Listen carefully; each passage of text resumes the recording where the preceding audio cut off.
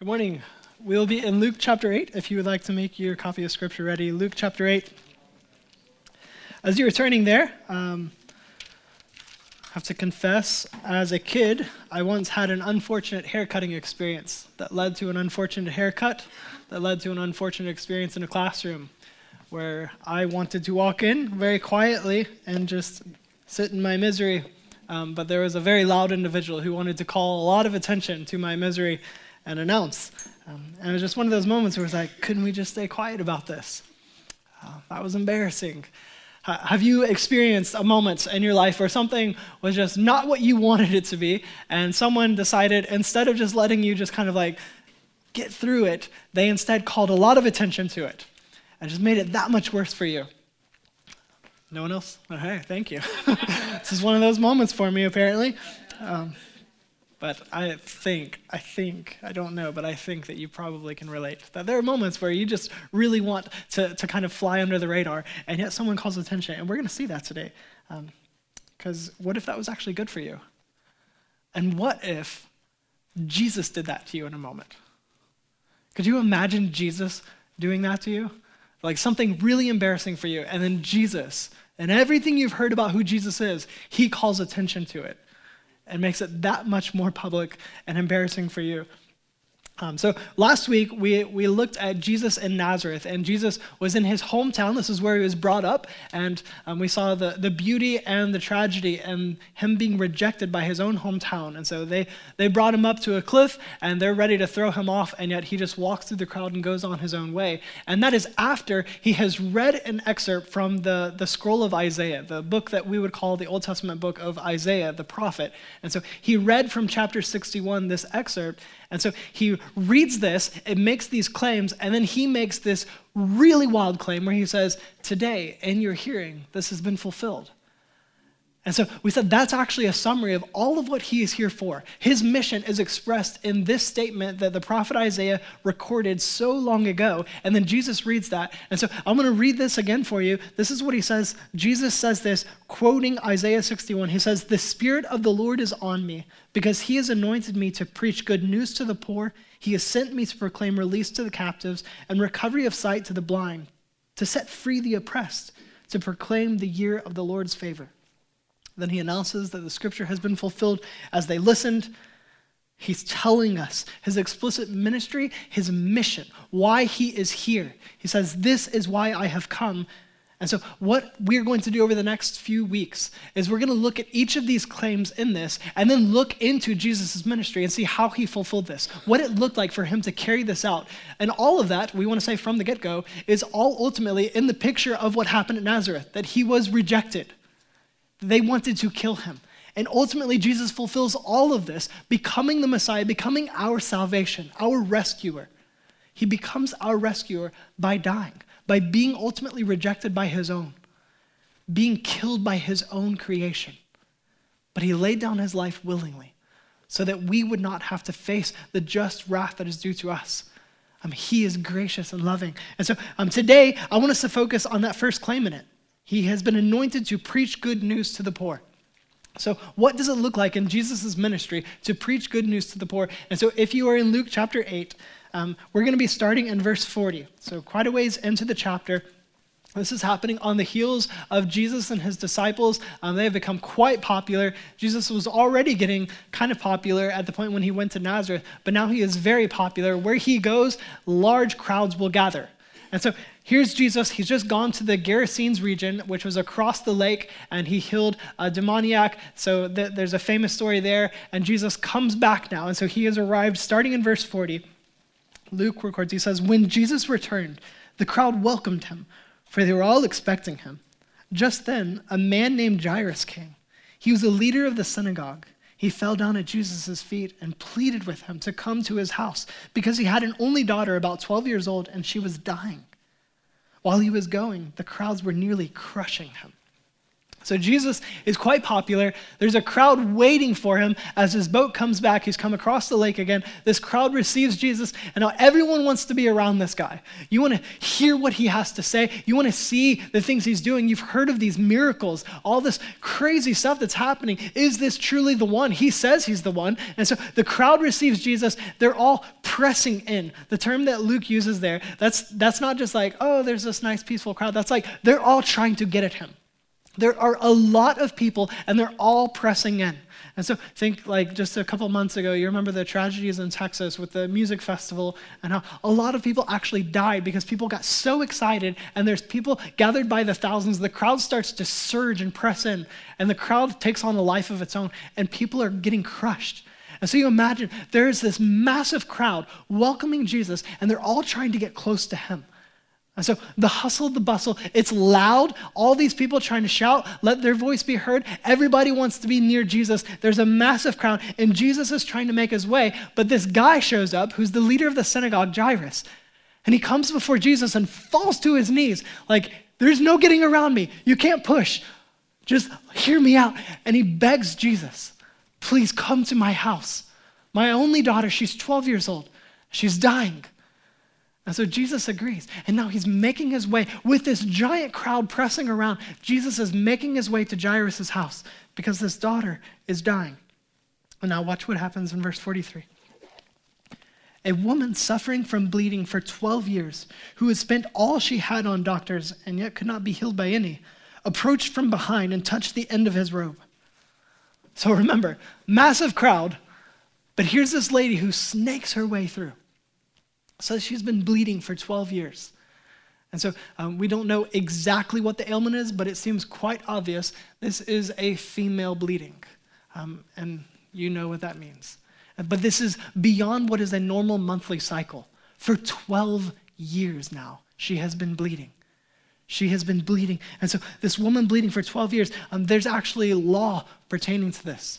When a woman is bleeding in her cycle or beyond her cycle, Leviticus 15 actually gives law related to this. Leviticus chapter 15, verse 25 to 31 details how the woman is to be considered unclean during this time. And she is not to be touched. She is not to touch others. And in fact, it goes so far as to say the furniture that she sits on and comes in contact with is unclean. And so there are kind of regulations, so to speak, on how long she needs to stay away before she comes back and is considered clean, how long anything she has touched is unclean. And so all of that is included in the law. That this woman has been unclean now for 12 years. This is not just your week out of the month for a typical female to be considered unclean and have to be careful about who she touches, what she touches, and all that. This woman for 12 years has been bleeding, has been cut off from regular social fellowship and religious ceremony because she's unclean. And that sounds really awful because it is. But it's easy for us in our day and age to read back into Leviticus and think, wait, God said this about women? Ladies, do you feel a little uneasy about that?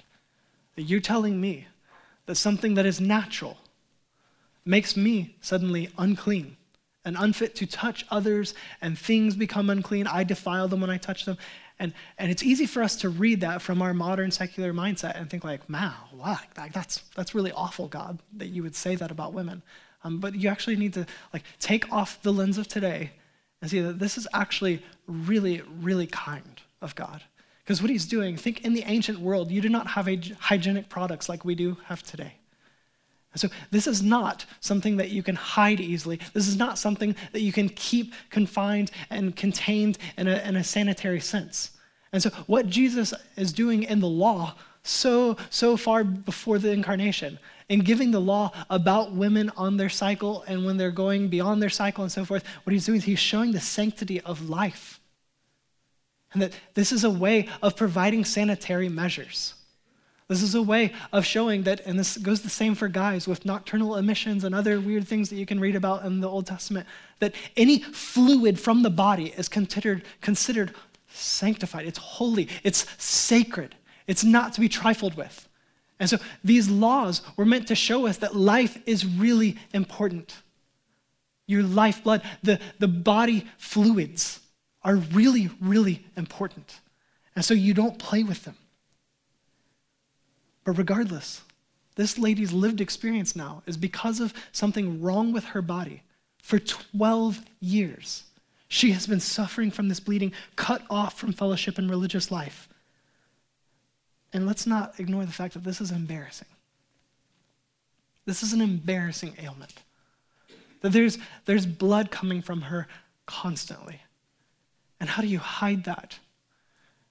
How do you come together with anyone and not feel incredibly self-conscious about the ways that you're trying to hide that?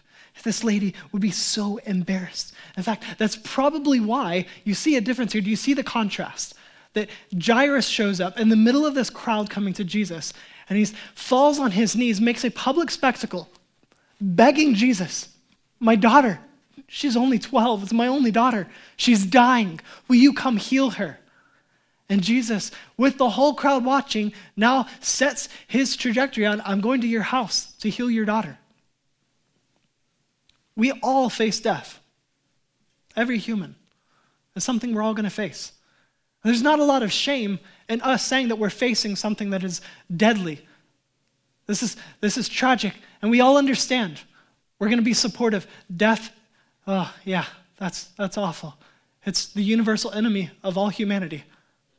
We're all facing death. And so there's no shame in coming and asking Jesus, please, my daughter is dying. It's very public. And yet, now on the other side of Jesus, here's this lady sneaking through the crowd.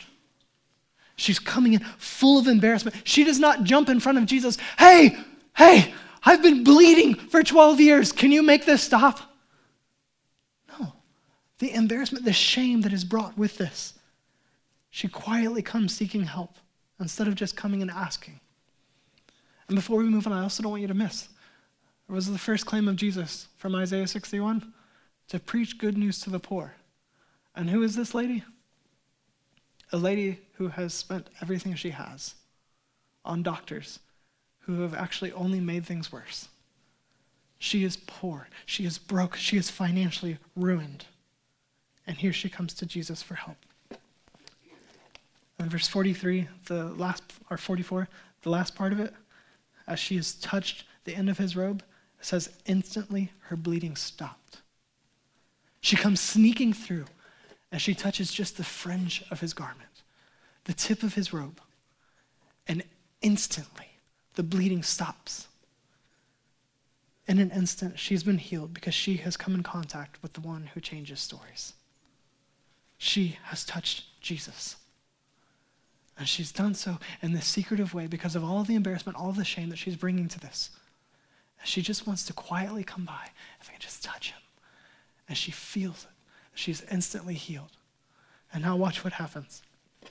Verse 45. Who touched me? Jesus asked. When they all denied it, Peter said, Master, the crowds are hemming you in and pressing against you. What? Jesus knows. Jesus knows that she has touched him. She has touched him. She's healed. And Jesus knows. He stops. Okay, progress has stopped. Jesus is coming with this massive crowd all around, trying to get in, pressing in, hemming him in, pressing against him. All the raucous noise, everything about it. This lady has snuck through and she touches him. She's healed. And Jesus, full stop. Who touched me? And Peter's like, kind of an absurd question, Jesus. Like, everyone's touching you. They all want to touch you. And Jesus is like, no, someone touched me. I felt power come out of me. Peter thinks this is absurd because a lot of people are touching. And I don't want you to miss this. Let this define us as a church. It is so easy to view ministry as viewing a crowd. The work of your life, the work of this church, whatever it is, to always be looking for the crowd. Peter cannot see anything but a crowd in this moment. And yet Jesus sees an individual. Let this be the way that we as a church minister. Let this be the way that we love. As we're not after a big crowd. And that doesn't mean that we don't do things for crowds. This is a crowd right now. But you see the individual. See people. Each person with their own story. that we see individuals. Jesus sees the individual. When Peter is just lost seeing a crowd, Jesus knows, no, there's a story here. There's a person. So verse 46, someone did touch me, Jesus said. I know that power has gone out from me. When the woman saw that she was discovered, she came trembling and fell down before him. In the presence of all the people, she declared the reason she had touched him and how she was instantly healed. Daughter, he said to her, your faith has saved you. Go in peace. Jesus explained, this is different. Power is involved, and here she comes realizing he knows. He's trying to do this quietly. He knows. She comes trembling. Why? Why is she afraid? Remember all the shame, all the embarrassment, all of this, and now she's found out. But her faith and her healing become public testimony. And so from this story, there are three things that I've wrestled with this week that I want to share with you, and I want you to now wrestle with. They are simply the touch of Jesus, the spectacle that Jesus created in this moment, and Jesus' command to go. So type A personalities, there's your 3 points. The touch of Jesus first. The touch of Jesus. What is it that is significant about touching or being touched by Jesus? Why include this detail that she came and she touched just the fringe of his garment? Because power is found in him. To touch someone, you have to be close to someone. For him to touch you, for you to touch him, there has to be a close proximity. This is an intimate thing. And where is the power?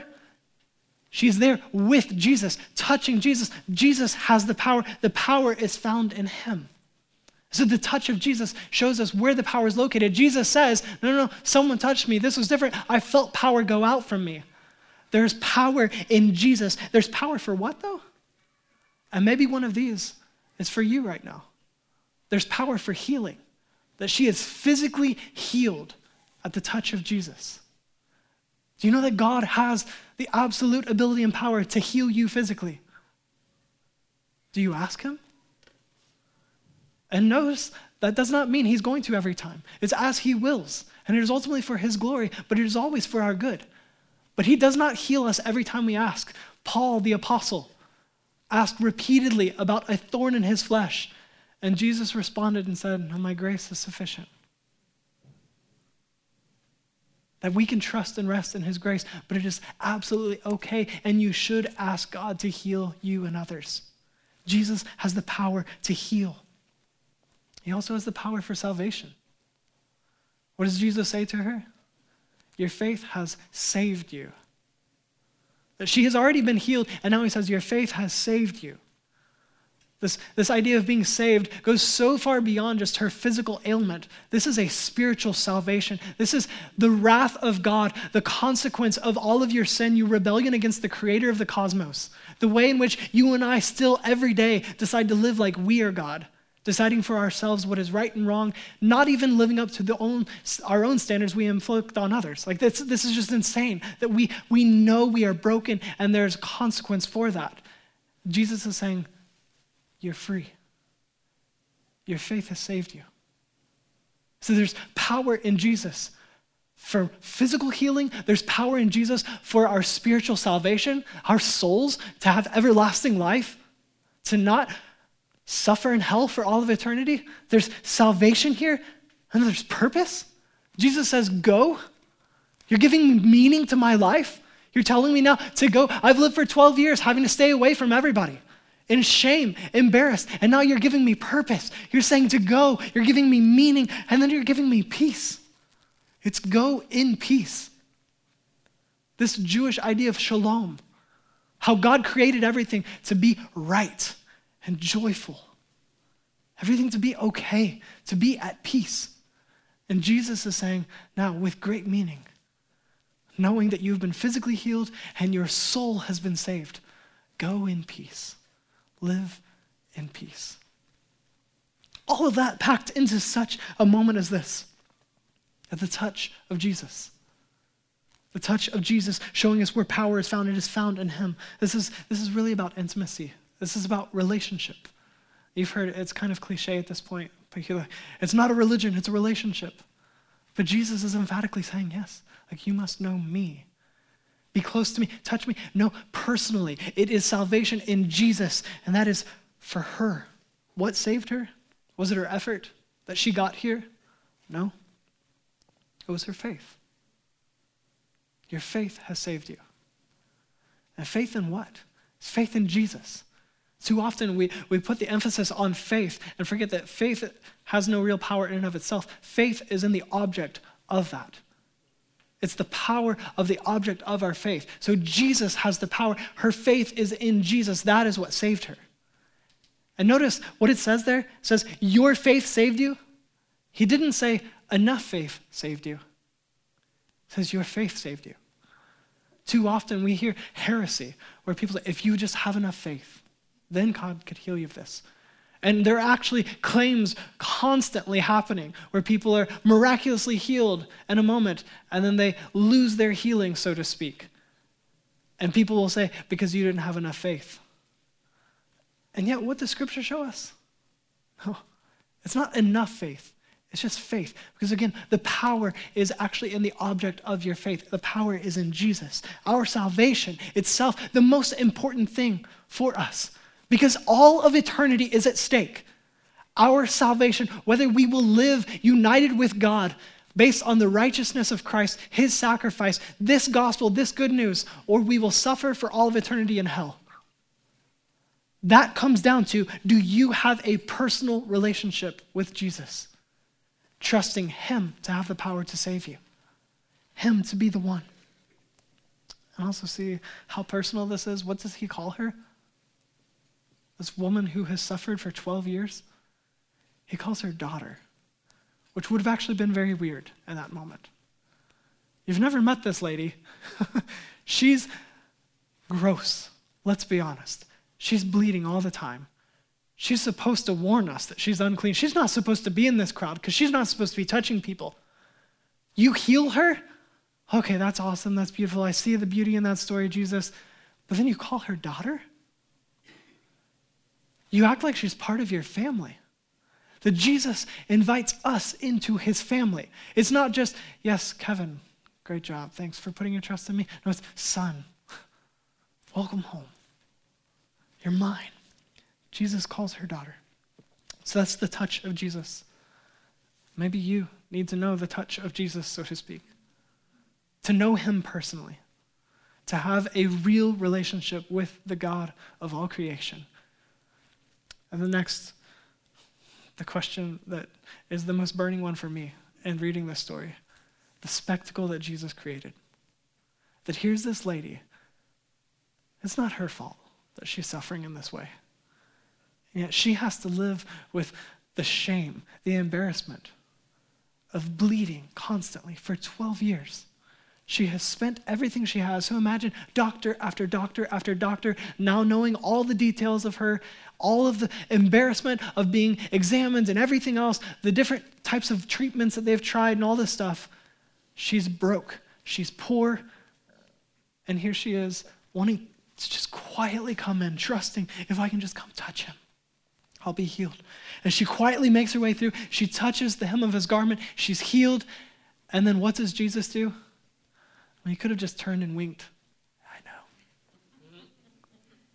But what does he do? With a massive crowd around, he stops and he calls attention to it. We're not moving on until you own up to it. Who touched me? I know it happened. Can you imagine? She's trembling as she comes forward, realizing she's been found out.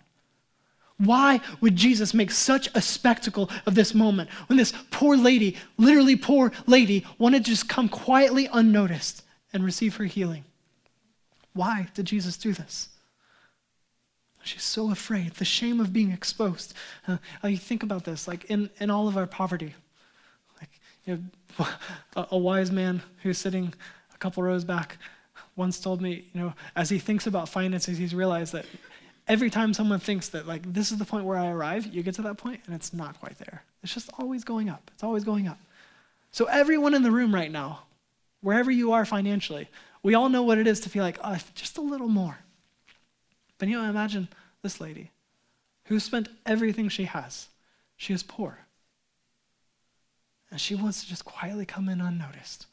As you get to a point in your poverty where you can't hide it, a lot of poverty. You can actually look at different studies on the way that people spend their money and so forth. But think about it like this, just very logically and rationally here. Why do we have knockoff brands? Because if you can't afford the real thing, you still want to look like you have the real thing. It's just part of what we are, who we are. We don't like to showcase that we're in need. That comes with shame and embarrassment. Here's Jesus calling attention to it. Why? And so maybe for you, it's not just how you're spending your money, but it's a lot of what if questions that you can resonate with this lady on. The what if. What if they find out? Maybe it's not about money, but think in a spiritual sense. How broke are you? How broke am I? What do we really bring to a perfect and holy God? We are spiritually bankrupt. And so we have these questions of what if they find out? What if the rest of the church knows how much I'm struggling with this sin? What if God doesn't really want me? What if I actually come to God with the mess that is my life? All these what if questions. What if, what if, what if? And here's your answer. So this lady comes with nothing. And what does Jesus do? Does he shame her? Get out of here. No. He heals her in every way. He heals her. He gives her everything she needs. He gives her what she didn't even know she really needed. He restores her. Jesus' power was available and is available to all who come to him in faith. So come poor and broken. But again, what does he do with it? Now everybody watch this. I know what just happened. Who touched me? The spectacle. Jesus is forcing the issue. He wants her to confess. He wants her to make this public knowledge. He's forcing it. Why? Because our salvation is not just about us. Our salvation becomes public testimony. It's about God. It's about his glory. And we have to see beyond ourselves. And in fact, to even come into salvation is for us to actually set aside ourselves and trust in God. It's to confess him as Lord. I am no longer Lord. Jesus, you are Lord. And so I would hide from you so many things if I am Lord. But because he is Lord, I'm actually now freed. And I'm expected to show you the things that I would want to hide. Because he is Lord. And so here's the thing. Nobody gets to be just a spectator in the kingdom of God. There is no spectator role. There's a time for healing. There's a time for rest. And many of you are in that season where I have told you, it's okay. I just want you to come for a while. Just rest and heal. But even in that, you are not just a spectator. You are called to live for the glory of God, to be on mission, to share your story, because it is not about you, it is about him. I've told you this before, pet peeve of mine, don't share your testimony with yourself as the glorified focus. Your story is meant to do nothing more than point to his story. Use your testimony as a vehicle to share this glorious God, his gospel. Tell the world about how great he is. And that is what Jesus is offering her in this moment. You now get to talk about me. Do you see how he's done that for her? So participate. Don't just rely on the professionals to do the ministry. Actually, my role as a professional, as a pastor, as a paid pastor, is to equip you for the works of service.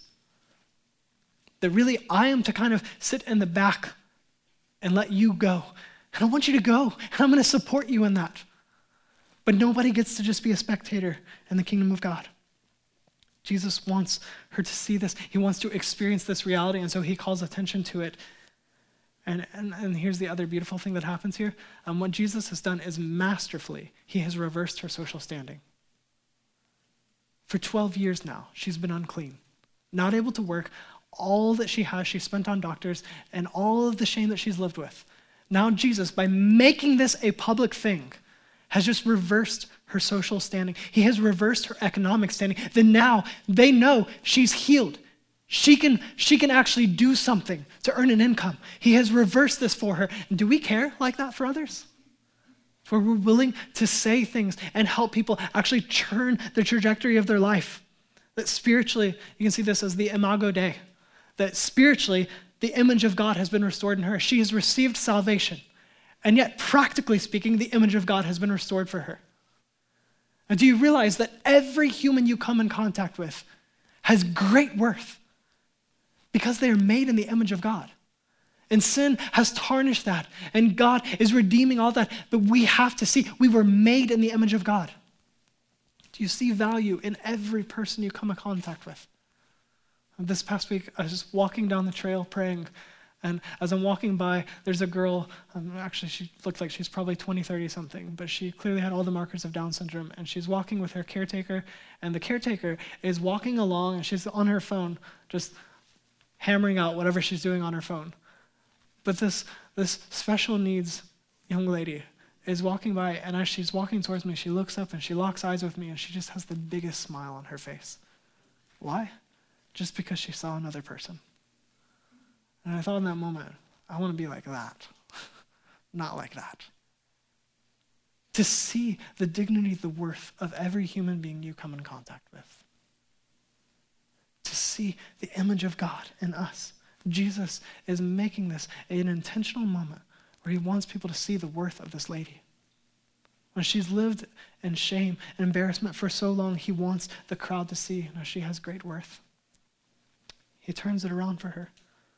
We have to do practical things like this too. And this is what John writes in 1 John 3:17-18. He says, if anyone has this world's goods and sees a fellow believer in need but withholds compassion from him, how does God's love reside in him? Little children, let us not love in word or speech, but in action and in truth. We just finished a sermon series through Galatians before this. Do you remember what Paul wrote in Galatians 6:10? He says, therefore, as we have opportunity, let us work for the good of all, especially for those who belong to the household of faith. Sometimes you need to make a spectacle of it. Jesus knew exactly what he was doing, and it was beautifully redemptive, every bit of it. And so the last thing, as we conclude, is Jesus gives her a command to go. It's not like, hey, if you'd like, you can go on. And he says, daughter, your faith has saved you. Go in peace. Encountering Jesus gives us a new certainty. This is a certainty that will send us. She came trembling. She came terrified. She came shameful. And yet now he sends her in peace. In peace, you have come distressed. Come to Jesus with all of your shame, all of your anxieties, all of what is weighing you down. Come to him. He wants you to come to him with them. And then he will send you in peace with his authority. This is the same command he gave to us. It is not passive, it is missional. And the Great Commission, he says, go therefore. And he's saying, therefore, in light of the fact that he says, all authority in heaven and earth has been given to me. Go therefore, because he has all power. Go therefore and make disciples of all nations. We are to take this gospel to everyone. Everyone, everywhere. Take this gospel, go live missionally. But I have to wonder, is lostness real to us? And when I say lostness, I know this is kind of a churchy word, but the reality is we are born dead. We have inherited sin. We are born sinners. That means we are in defiance of God. We are dead in our sin. The enemy of God, actually. And yet God in grace, because of his love for us, has come to save us. And so when he quickens our hearts to life, he gives us this new life. He opens our eyes to see. We see him. We confess him as Lord. We turn from our sin, repenting. We trust him for salvation, confessing he is Lord. We believe in our heart that God, Jesus the Son, he has died, but he rose again victorious over death. Our salvation is in him. We live in light of that. And he says, now take it to the world. Tell everyone this is the only hope. Tell everyone about who Jesus is. But lostness is the reality that so many of the world are still dead in sin. They don't know the life that is found in Jesus. They are lost and they must be found. And we have the privilege that God has called us into. It's a privilege, it is a command, and yet it is a privilege to take this gospel to them. To tell the world, this is how God has made a way to be right with him again. Is Jesus dying in our place, the death that you and I deserve, so that we could have life everlasting with him. So do you actually realize your own need for Jesus? Do you realize the need of your neighbors, your coworkers, your family? Do you realize how much they all need Jesus? And what will you do about that? Let's be a church that doesn't get lost in the crowd. See the individual and go to them. Share this hope. Tell them about who Jesus is. Because we are spiritually poor, we're bankrupt. We are this lady in the story. We have nothing. We've exhausted all of our own means and those of men. There's nothing we could do to save ourselves. And yet when you come to Jesus with all of our shame, all of the fear of being found out, the fear of being exposed, what does Jesus do? He loves us. He saves us. And then he invites us into a story of purpose and meaning where there is no shame. We can live for his glory. So bottom line, Jesus came. Jesus is good news for the poor. Will you pray? Father, thank you for so many things. And I'm sorry, my mind is going to so many things right now. And yet, everything must come back to you. And Spirit, I pray that in all of my mumblings and musings and everything that you would make clear your gospel. Thank you that you love us. Thank you that you don't just embarrass us. And you are the only one who rightly can judge us and justly give us the due consequence for our failures. And instead, you come in mercy and grace for all who put their faith in you. So God, let us all be like this woman, to come in faith, and to see the power of you, to want to be touched by you, to be close to you, to have a relationship with you, Jesus. And then make a spectacle of our life, please, Father.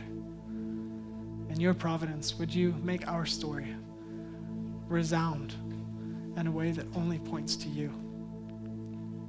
Use us for your mission. Send us. God, let us feel the weight of your power and your authority that goes into this command that we are to go. God, please don't let us be a passive church.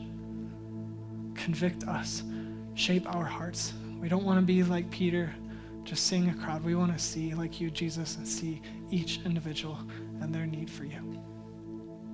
Help us to love everyone. We're all made in your image. And so let us project that, portray that, show who you are to the world rightly. And that is only in you, Jesus. I thank you and pray all this in Jesus' name.